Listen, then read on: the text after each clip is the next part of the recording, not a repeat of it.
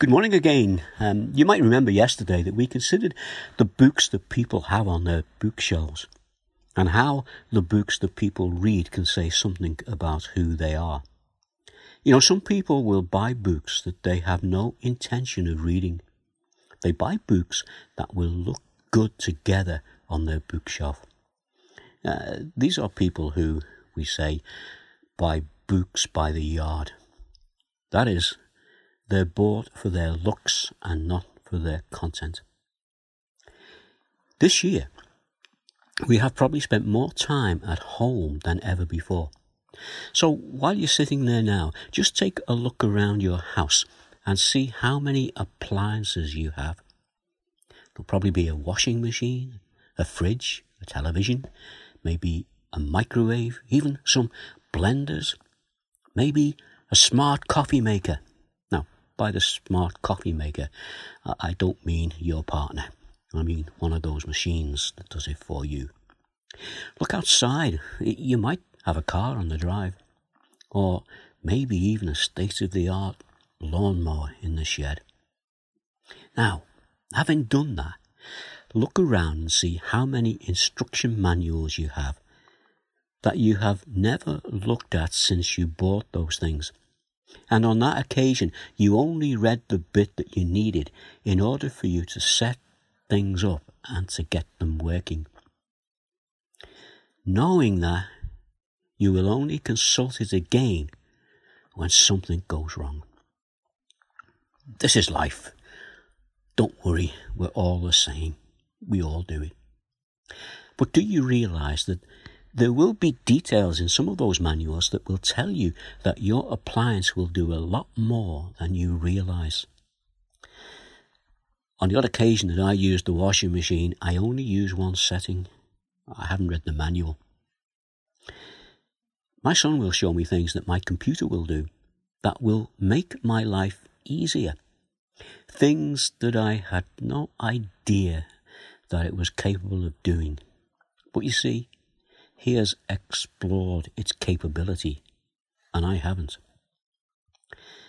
It is good to be able to consult the maker's instructions when things go wrong, but it's better to find out what else it can do to make our lives better, enabling us to use whatever it is to its full potential. Now, I think you know where I'm going with this. Yesterday I said that when I look at the bookshelves of interviewees on television, I look to see if they had a Bible amongst their books. And my thought always is, I wonder if they ever read it. Some people will treat the Bible like they treat a product manual, a reference book for when they have a problem or life isn't going the way they want it to go. Now, it is a good thing to turn to the Bible and look for answers like that, especially when things are going wrong. But the Bible is so much more than just a reference book. It is a book that we can refer to, but it has much more to say to us. And also, it has a great capability that we need to explore. As we think about these things, I want to bring a quote to you. I know yesterday I quoted from Spurgeon. This morning I want to quote from J.C. Ryle. He was the first Bishop of Liverpool. And this is what he says about the Bible. He said, "Happy is that man who possesses a Bible. Happier still is he who reads it. Happiest of all is he who not only reads it, but obeys it and makes it the rule of his faith and practice." You know, they're great words. Happy is the man who possesses a Bible. How many have a Bible and never read it? Happier still is the one who reads it. And that's great. But happiest of all is the one who not only reads it, but obeys it and makes it the rule of his faith and practice. I want to share just one verse with you this morning before we finish. It's Romans 1 verse 17.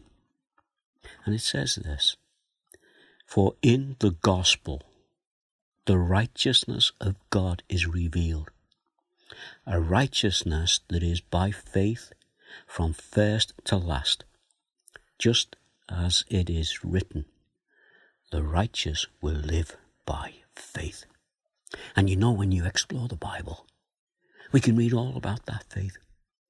Not a blind faith, not an empty faith, but a saving faith that we can have in Jesus. A faith that we can know is true because he has gone before us. He has paid a price that we could never pay. The price that is required for our sinful nature. But Jesus died and rose again. And that price was paid in full. And all who will come to him and accept him as Saviour will be the righteous who then live by faith. That's the gospel. That verse again. For in the gospel, the righteousness of God is revealed. We find it in the Bible. A righteousness that is by faith from first to last, that is eternal. Just as it is written, the righteous will live by faith. Let's say amen to that. And God willing, I'll be back again tomorrow and we'll learn a little bit more about these things. And as you go through today, just consider these things that we have thought about this morning. Well, for the meantime, God bless. Bye now.